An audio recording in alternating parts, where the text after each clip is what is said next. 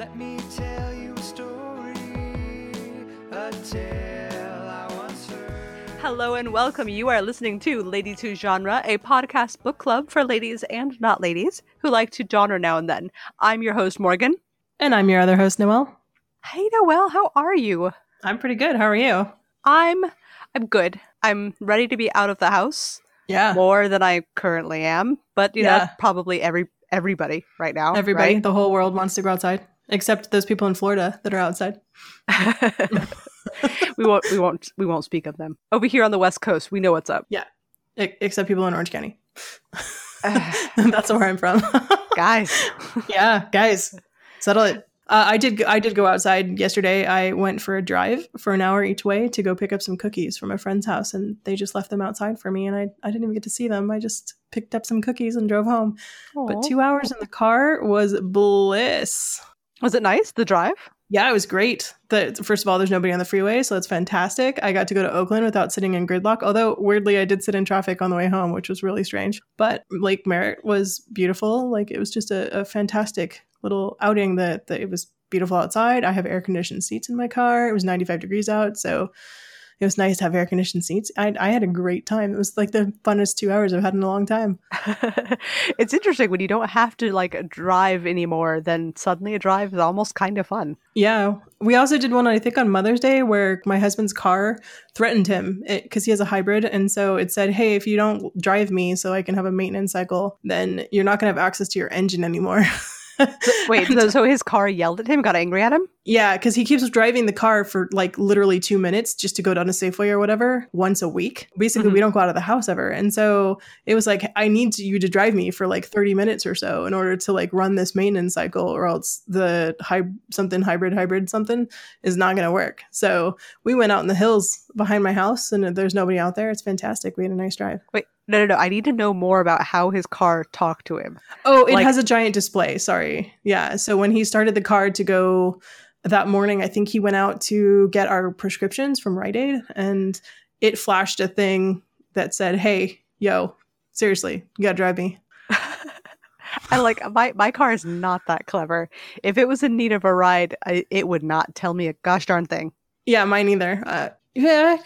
No, probably not. It'd probably give me some like warning number, like a B15, and I'd be like, it's in the B's, it's probably not important, and I would never look it up. It's fine. It's fine. No big deal. Yeah. So what have you been up to? Oh, I made tiny baby plants. They're Ooh. very cute. They're like maybe an inch tall, and what is it? It's like a mixed packet of herbs. I have no idea what the herbs are. I don't remember because I didn't save the packet because I'm that person. Mhm. But it's like basil, thyme, parsley, or something. I don't know. Just throw it on a chicken later. It'll be fine. Yeah, I figured that once the plants are big enough that I can like start looking at the leaves and like I'll enter it in some sort of like plant identifier database and it'll be fine. A plant identifier database. Wow. I would just literally just throw it on a chicken and be like, yep, that's pretty good. Well, but I want to double check that none of them is like somehow a weed or something. Wow. I hadn't considered that. Huh. Okay. You would think that I could be able to trust this random packet of seeds that I got online, but just in case. Actually, you'd have to trust the dirt, right? Because the weed would be in Yeah. the dirt. So yeah. But they are very Interesting. cute, and they are the first thing that I've ever grown from like a seed. Oh, wow. I am absurdly proud of my tiny 1-inch plants. I'm absurdly proud of you for making tiny 1-inch plants. Soon they will be like 12-inch plants, and you'll be like, all right, let's throw them on a chicken. I've been doing plant-related things too because I cleaned out an area of the backyard which had been a junk pile. So I'm pretty pumped on the not having a junk pile where that junk pile used to be. And now my yard is perfectly pristine, and that makes me super happy. Oh, that's good. I'm terrible about lawn maintenance. It's not my jam. I'm good. Yeah. We had a fish crisis this week also. We had a fish that looked like it didn't feel good. It was just kind of floating there like meh. And so I've never seen a fish look meh, but that fish looked meh. So we bought one of these isolation cages, and you just drop it into the pond with the other fish, but you put it inside this cage so that it can see its little buddy fish and say, hey, what's up, buddies? But it can't like get harassed by them, which was kind of awesome because it actually got better in like 2 days. It was totally fine. So we've let it out, and yeah, we've solved this fish's problem, and I feel really nice about that. Like, I didn't know I could be a good fish owner, or that koi could feel depressed or whatever was wrong with the koi. I think Oh. it just needed a break from the other fish. I don't know. Maybe it's tired of isolation also. I kind of could use my own little isolation cage. I'll bring you a little one of these cage. days. And you can hover at the edge and look at your husband. It'll be funny.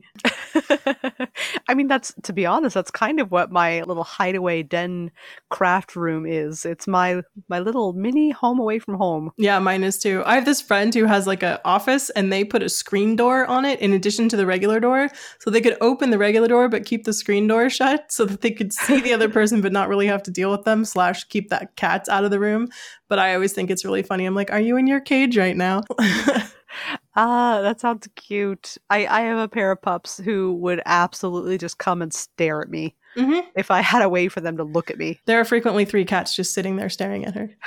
And she mocks them mercilessly. She's like, you want to come in here? Come on. You want to come in here? All you have to do is get opposable thumbs. Come on. Do it. Oh, do they ever climb up the screen? Oh, yeah. Oh, yeah. Oh, Because no. it's not even just a screen door. It's the kind with like that metal filigree stuff on it so that they absolutely have something to grab purchase onto. And that stuff goes like halfway up the screen door. It's like a legitimate front door screen door. It's very funny. All right. Well, now that we've gotten a quick bit of hello out of the way, let's go ahead and dig into our podcast fun for this episode. I do want to give a quick spoiler warning before we start, though. This is not going to be a spoiler-free podcast, so if you haven't listened to this episode's book, go ahead and pause the podcast now and come back after you've had a chance to read it. This week in particular, we're going to be discussing Ready Player One by Ernest Cline. This was published in 2011, and the audiobook version, which is what we both listened to for this one, is read by Will Wheaton, which is very fun, and we'll talk a little bit more about that later. There was also a movie released of this about 2 years ago, and it differs dramatically from the book, actually. But we're going to stick to talking mostly about the book, although I'll probably go, hey, that movie was pretty different. In fact, I've done that now, so now I don't have to do it. Fantastic. There's also a trigger warning here for those of you who might need a trigger warning. Someone does actually get murdered in this book, fairly violently, but not graphically, which is nice. There's a lot of video game violence in this book and some not very subtle bully behavior. So if you get triggered by any of these things, then this is not the book for you. With that out of the way, let me go ahead and cover what we're drinking this week. Our top shelf pairing, at least for me, is going to be Mountain Dew. I feel like if you're going to have a book that's just so full of video game and gamer culture references, Mountain Dew's kind of the only option you have. Do you have any Mountain Dew? Anybody seen Sumner Geeks? Yeah. If you haven't seen Sumner Geeks, it's SUMNER. Go Google that. It's pretty amazing. My drink pairing is Jolt Cola, the drink of the 80s. It's actually disgusting. I haven't had it since the 80s. Guys, don't do it, especially if you get it Amazon packaged to you. One of them is destroyed and it's completely skunked. It's horrible, just so you all know. But yeah, my husband was trying to argue with me that this was not, in fact, an 80s drink, that it was a 90s drink. And I was like, dude, it came out in 1985. I know. Trust me, I was there. He kept trying to argue with me because he's actually 10 years older than me. And I was like, no, it's that you live in Maine and it took 5 years to get to you. I like that you're suffering for the podcast. I'm willing to suffer for my art, Morgan. All right. So what is the start of our lovely, lovely book this week? All right. So the opening line of Ready Player One is, everyone my age remembers where they were and what they were doing when they first heard about the contest. Which I found immediately compelling. Like, I love that line. I remember many events, usually kind of horrible events. So this one's actually awesome that it was kind of a good thing. Yeah. Because of I remember exactly when I was and where I was.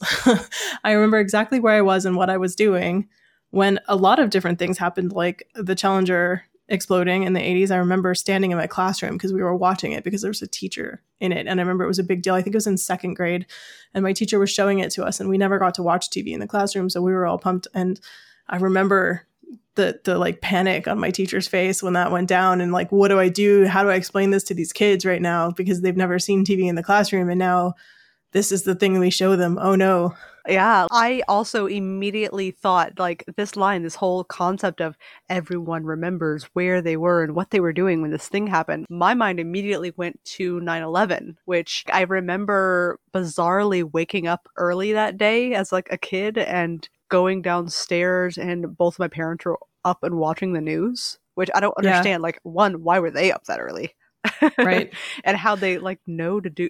I don't know what happened before that, but I remember myself like just right away finding out that all this stuff was happening.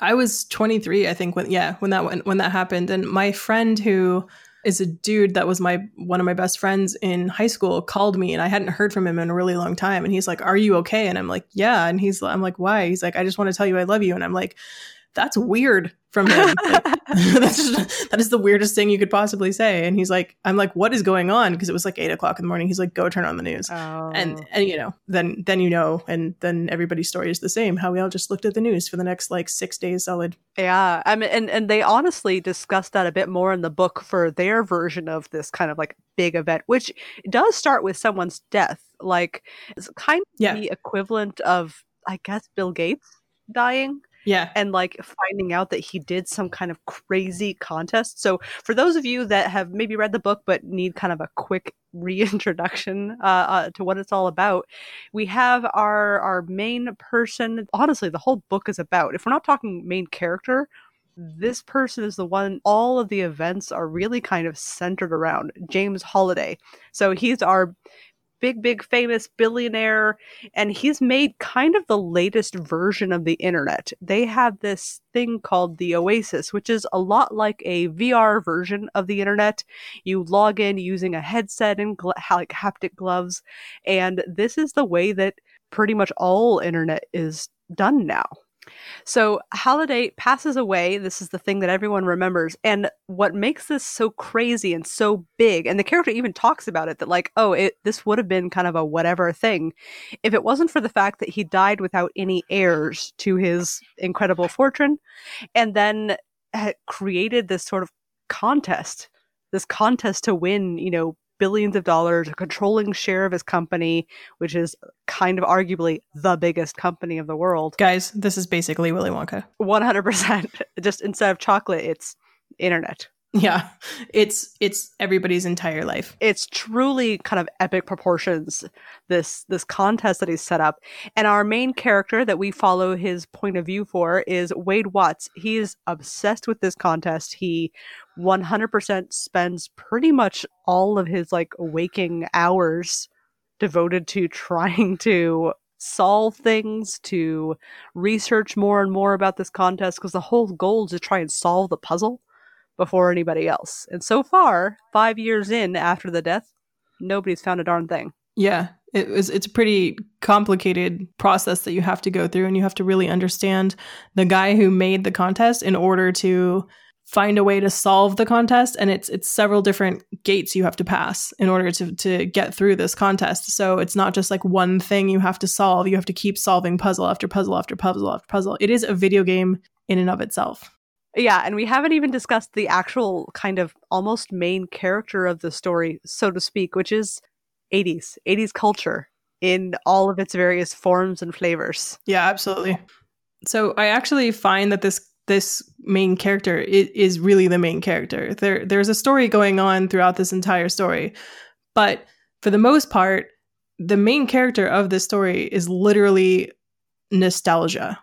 And a lot of people criticize this book, actually, and Ernest Cline's writing about this book in particular, but just all of his writings get criticized because he allows the story to fall short slightly of the nostalgia itself. And this book is chock full of it. Trust me, I kind of love it because I am a child of the 80s, and all the things that he's into are absolutely things that I'm into. And I find the mention of them and the reminders that, oh yeah, I forgot about that.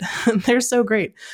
But I will say that it's a kind of a writing crutch for this book.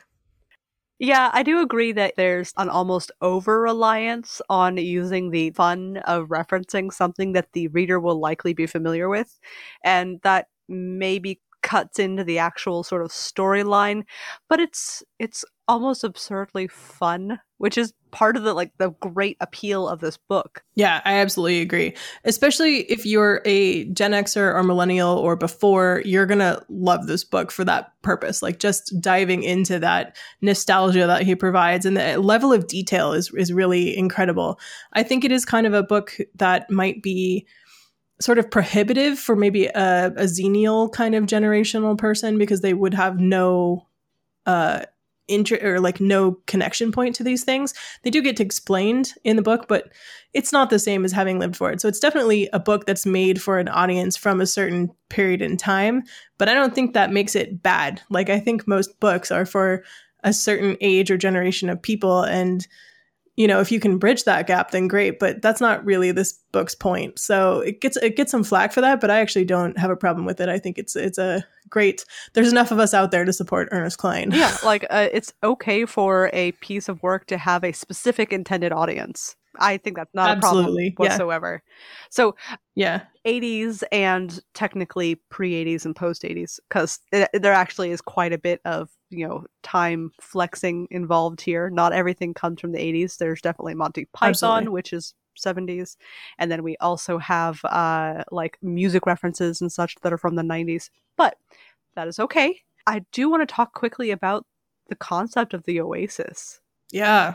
The Oasis is an incredible place. We talked a little bit in our last book about, you know, if you could meet a character or if you could go a specific place, you know, who would you meet? Where would you go? For me, it's like, I want the Oasis. I love VR, and I would love it if that was our primary way of using it. Yeah, those haptic suits were something else. Although the second he starts describing the haptic suit, which honestly is one of my favorite things in the book, is when he describes his rig.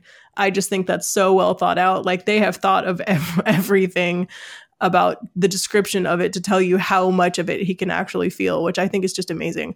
But obviously my brain went to the dirty, dirty place and was like, oh, and then in the book, he went to the dirty, dirty place. He did. Oh my God. Like, I have in my notes here just a quick little mention of the sex doll. You know what, though? It's obvious like that. Okay, he couldn't have not put that in, because that is the first place my brain went. Like, obviously, the internet is made for porn. And if you have a VR suit that's going to let you feel every single thing that happens, you got to talk about it. So I'm actually super proud of him for like just admitting it, going with it, saying I got it. And for reasons of self-preservation, because I did not want to die in my haptic suit, like just with the sex doll constantly, I got rid of the sex doll after a week. So like, I was like, wow, he hit the subject everybody's thinking of, which was fantastic. And then he immediately got rid of it because his character was trying to get super focused. A sex doll is not the way to get super focused. Yeah. So he just owned it, put it in, and then dismissed it. So I think there was no way for him not to put that in the book. That's fair. And I definitely do see there being a value in, I guess, being sex positive is perhaps the way I want to put that. Mentioning that like humans are humans and they do what they do, and that's fine. Yeah. There's part of me that totally understands and finds it reasonable for it to be talked about. And there's also part of me that says, no, thank you. Yeah, I mean, I didn't need any graphic details, and I don't think they were that graphic about it. No. Yeah. Although I found it, like the internet is obviously made for porn, but also cats. So I was like, where's the cat reference? Oh, you know, now that you mention it, I don't think he talked about cats at all, except for his neighbor lady. His neighbor had a lot of cats. Yeah, but I'm like, no, where's ICANN has Cheeseburger Planet? There was not nearly enough memes in this. What's going on? Actually, yeah, you know, now that we think about it, like the whole concept of memes and kind of repeatable humor culture, like that really wasn't that didn't really mentioned. happen until the 2000s though. Yeah, like memes didn't happen until then. Like I kind of remember so for those of you who don't know, I make the internet for a living. I'm a web producer, and I remember like the first time that memes started becoming a big thing, and it was, you know, probably about 99 2000. So yeah, I wouldn't expect it to be in this, but for sure I was like, if you're going to talk about the internet being the internet, you got to talk about some cats, sir. Yeah, no, I definitely don't expect it to be in there for the context of the contest for this, you know, 80s filled kind of geek culture contest. Absolutely not. Totally fine. I get it. But in terms of the modern usage that this young teen from 2045, I guess I'm very surprised that like Yeah, that's a good point. it wasn't Yeah. mentioned at all. Yeah. And they didn't really even mention how it had advanced beyond it being immersive. You know what I mean? Like it basically seemed like the same internet we have now, but you could be in it. Yeah, more kind of visual, and it's part of your sort of And environment. tactile. Yeah. I actually really loved that he acknowledged what an agoraphobic shut-in he had become in his apartment with and he was wasting his life on a glorified video game.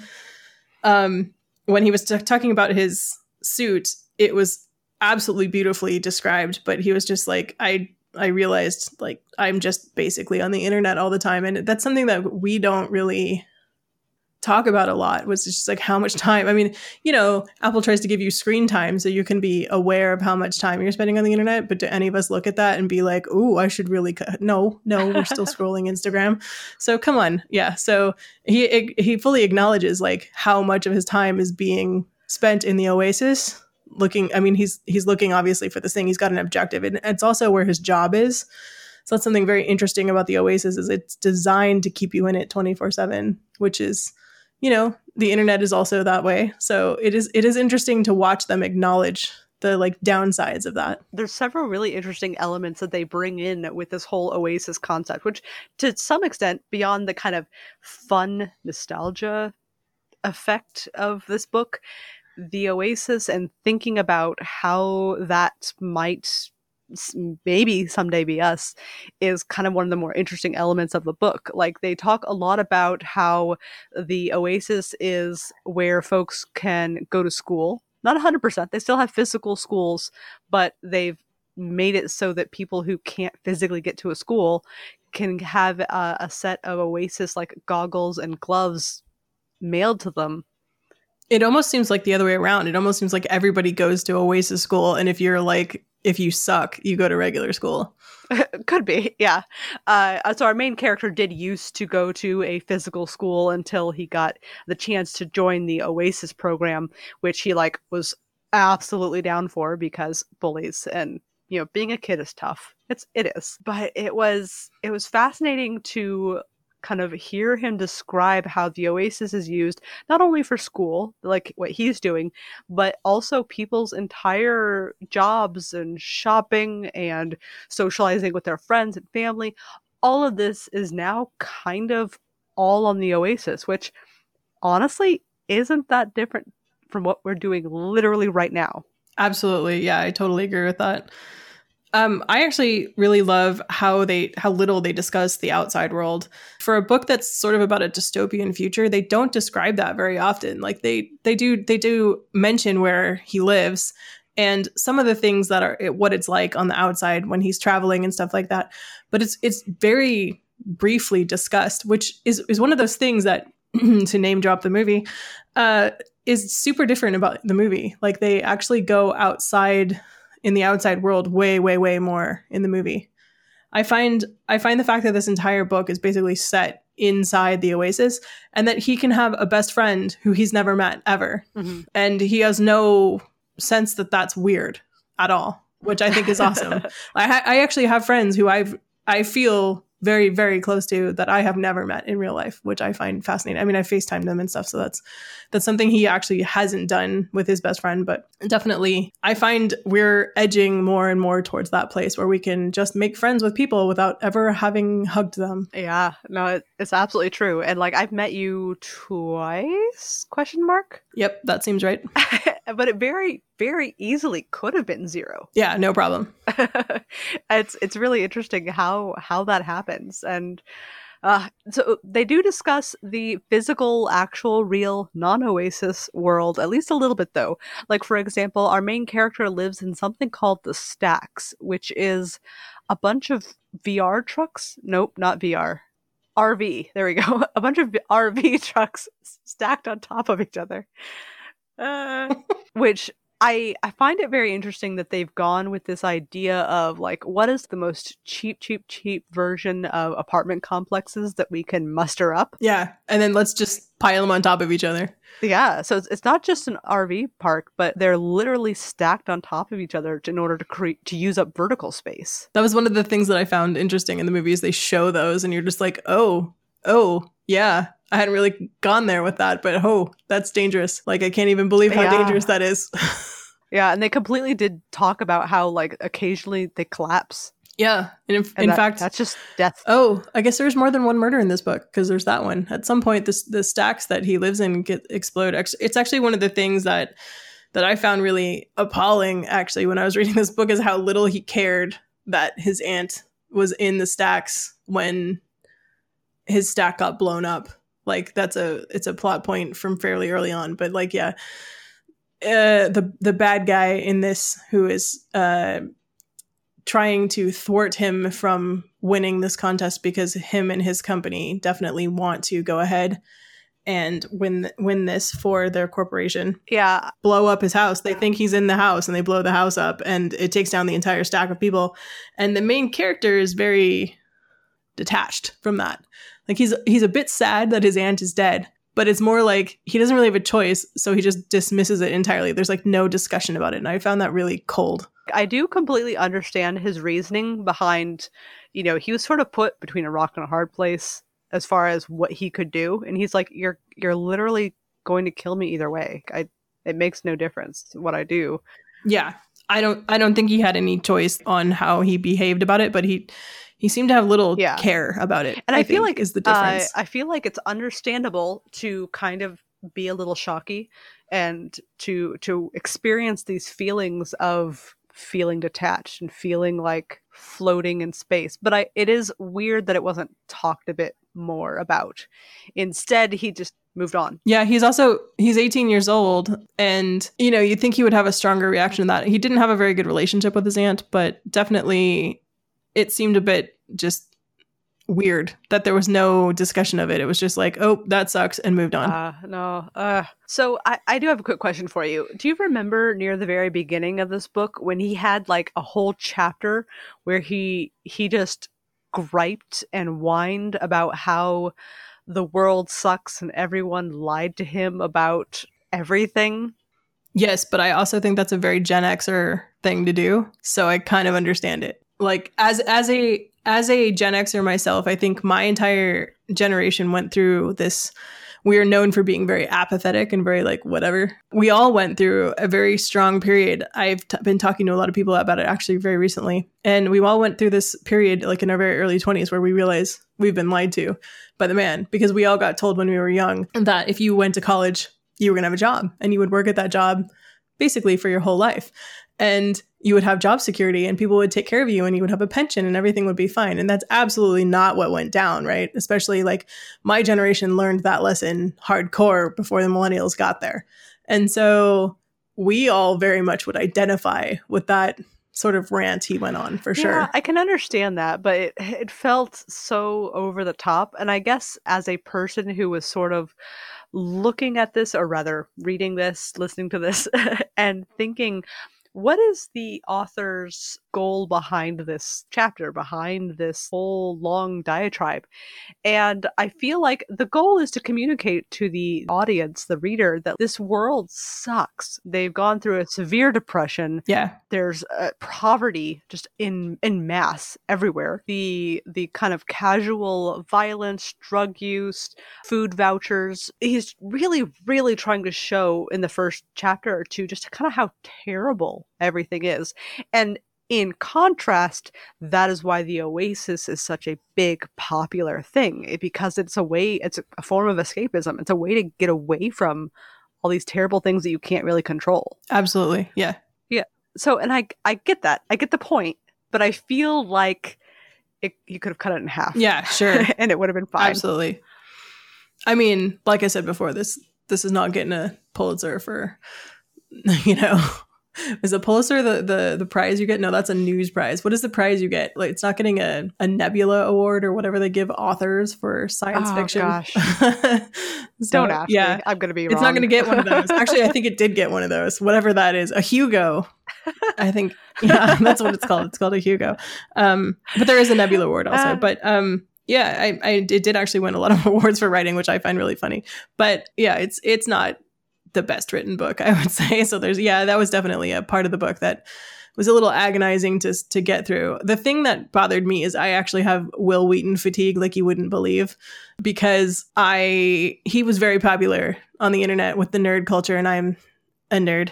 And I used to go to Comic-Con. Like for a good solid 5 years, just everywhere. He was absolutely everywhere. And he writes books that are very much like this book already. This is why he's like the perfect reader for this. First of all, Next Generation, Will Wheaton. Ensign Crusher was reading this book, which is just like the perfect combination right there. But I have a bit of fatigue from hearing Will Wheaton talk, because he just talked constantly for 5 years in my ear. So hearing him do the complaining about stuff was especially choice for me. I absolutely don't disagree. It doesn't help that he often plays kind of jerk characters. Or really whiny ones. Yeah, so to hear him, I guess I'm thinking of the Guild, right? Like he was just a straight up Oh yeah, jerk. absolutely, yeah. And hearing this character that you kind of audibly associate with someone who's kind of a bit of a jerk, it doesn't do this book a lot of favors. It does give it a lot of attitude and flavor, which is kind of fun. One of the things that is funny about Will Wheaton actually reading this, though, that I found absolutely hysterical, is that he actually has to name or drop himself a couple times in the book, because he's the vice president of the Oasis. But also they mention him in some other context at some point, and he has to read his own name and talk about it that way. So that's kind of funny. Like it's hysterical that the guy, to be fair, Ernest Cline is one of Will Wheaton's friends, which is how he got to read the book. But like, yeah, he got to name drop himself, and that was hysterical to me. Like, I don't know, did you notice that? I did. Oh my goodness. So I was kind of keeping an eye out or ear out for things. So they definitely mention the Next Generation several times throughout the kind of first chunk of the book. But then when they mention, Will Wheaton being that vice president, and it says something about he's an old geezer, like, oh, that old geezer will just be around forever. That's amazing. Yeah, no, I feel like that's very fun. And even if he hadn't written the book with the intent of Will Wheaton reading it, it's kind of a fun Easter egg in its own right. Yeah. Did you hear that there's going to be a second one? The guy's writing another one? Oh, no, I did not. Interesting. Yeah. So I was reading the Wikipedia on it the other day, and it said that he started that book, the second book, in 2017. And so it's obviously not done yet, Mm-hmm. but it's the same group of people, but in a completely different situation, which I don't know. I don't actually know how I feel about that, because one of the things I really liked about this book was that it has a beginning, a middle, and a very distinct end. Mm-hmm. And that's the end of the story. It's like, it's a movie in a book. Like, it was the perfect book to pick to make a movie of, because it's over when it's over. But they do talk about what they're going to do with the money at the end. So maybe it's about that. I don't know. So I guess this definitely felt like one of those books that's meant to be just done. Kind of like I watch a season of a show and like it's a perfect season. Yeah.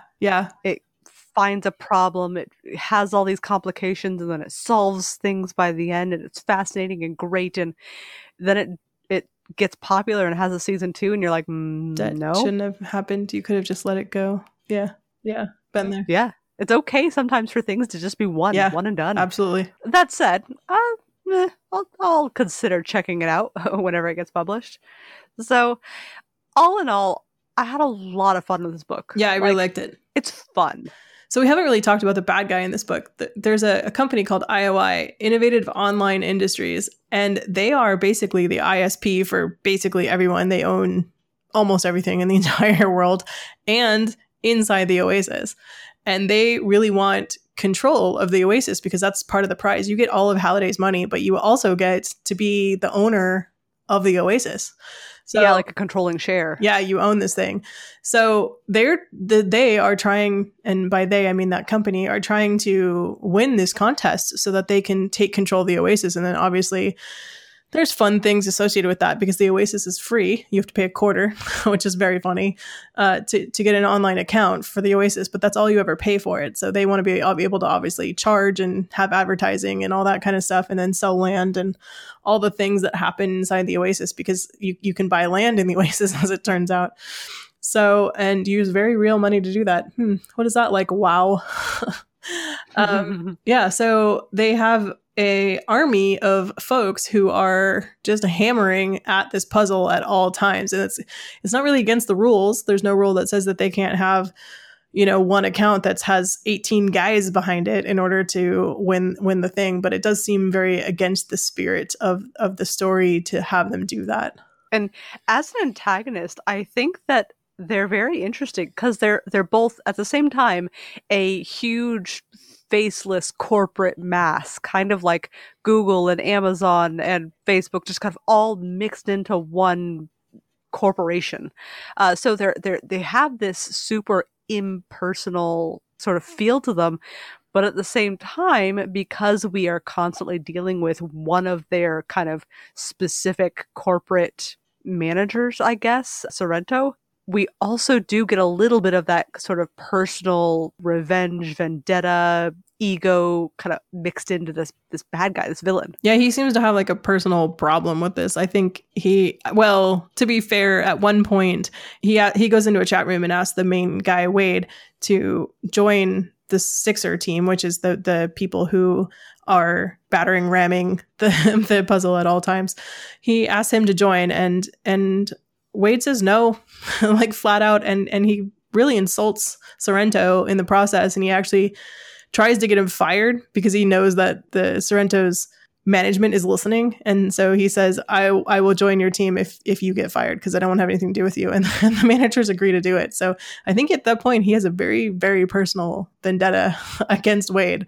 And he specifically wants to crush him all the way through the rest of the book. I mean, it seems really shallow and kind of a dumb reason to want to literally kill someone, but Yeah, I mean, they make it clear that the bad guys are distinctly the bad guys. Like that is something that's a little bit disappointing. They don't give them any sense of redeeming, like they provide this, and this, but they do it at a cost. Or like it felt like they weren't trying to have any nuance, if that makes sense.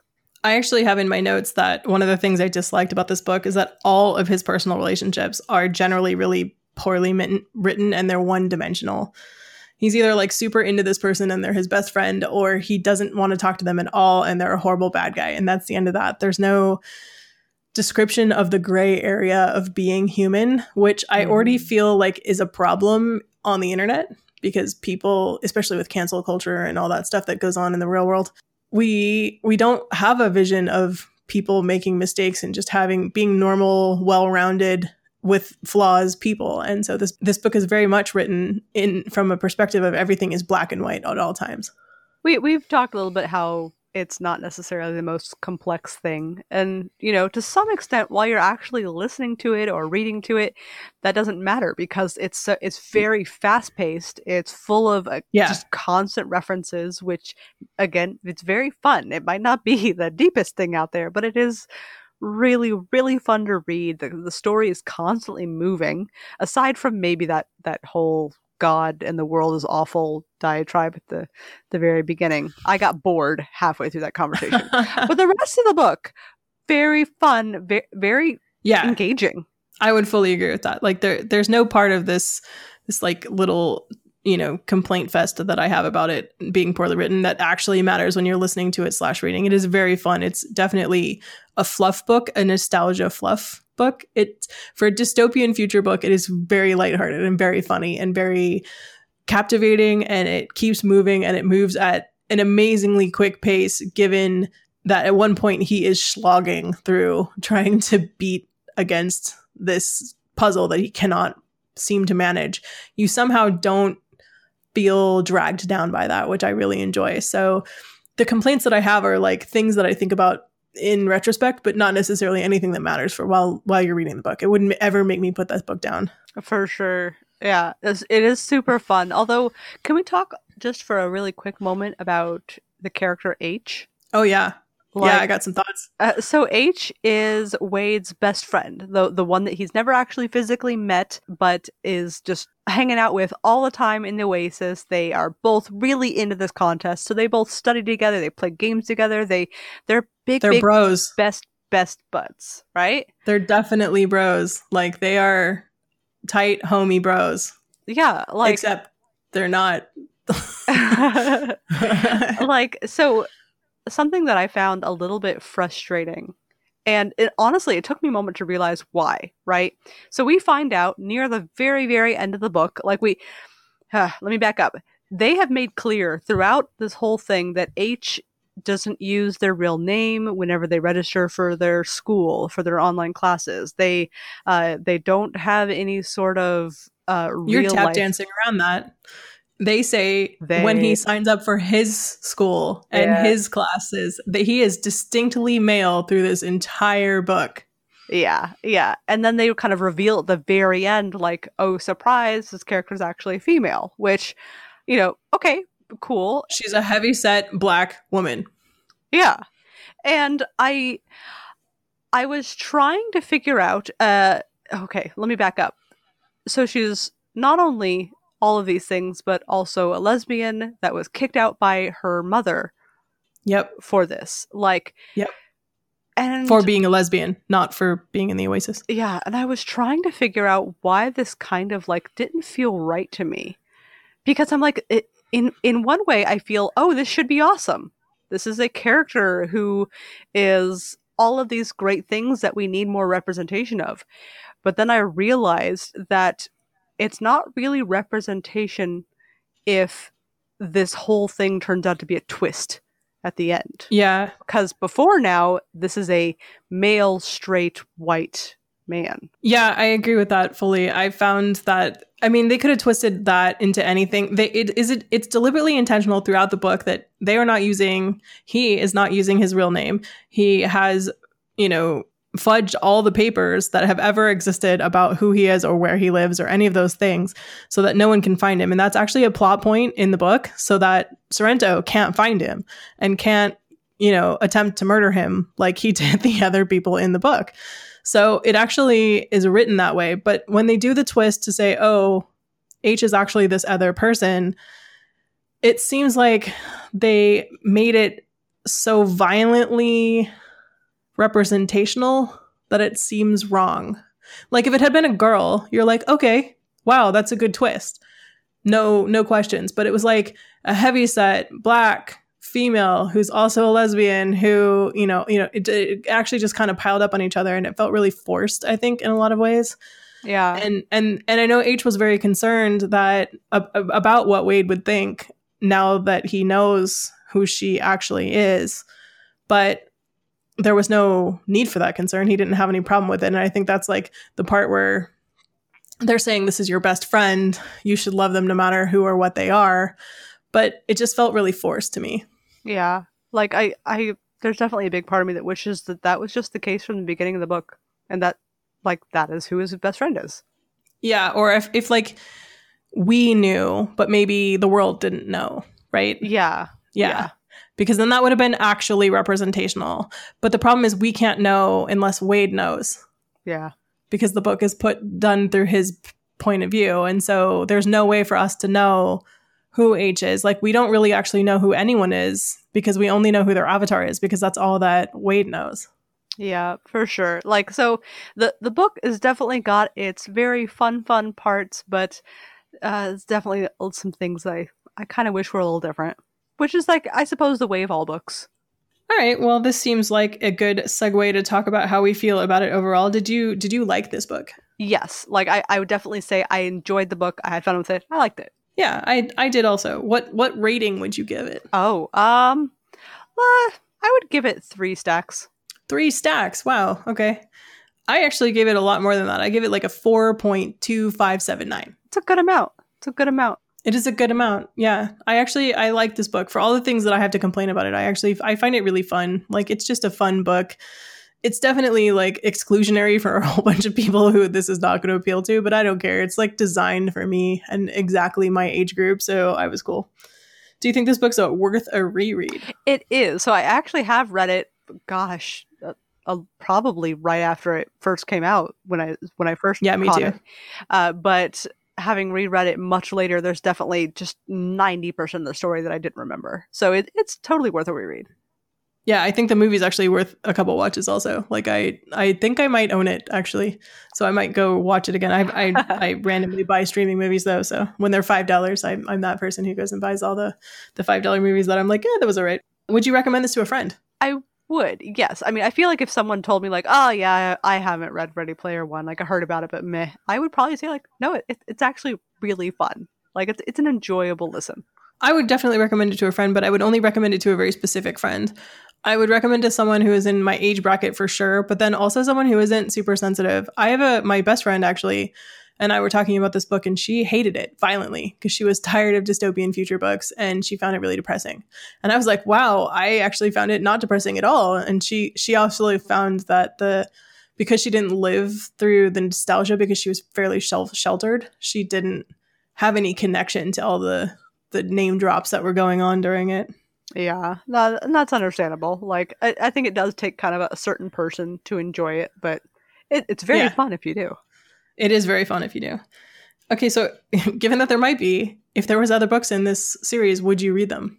I think I would. If nothing else, curiosity. Like, how does one follow this book? Because it doesn't feel like one that's supposed to have a sequel. You know what I mean? Absolutely. I really like the main characters. Like, I thought they were all really good people and I would like to know them. So yeah, I would read it just to find out what's going on with them.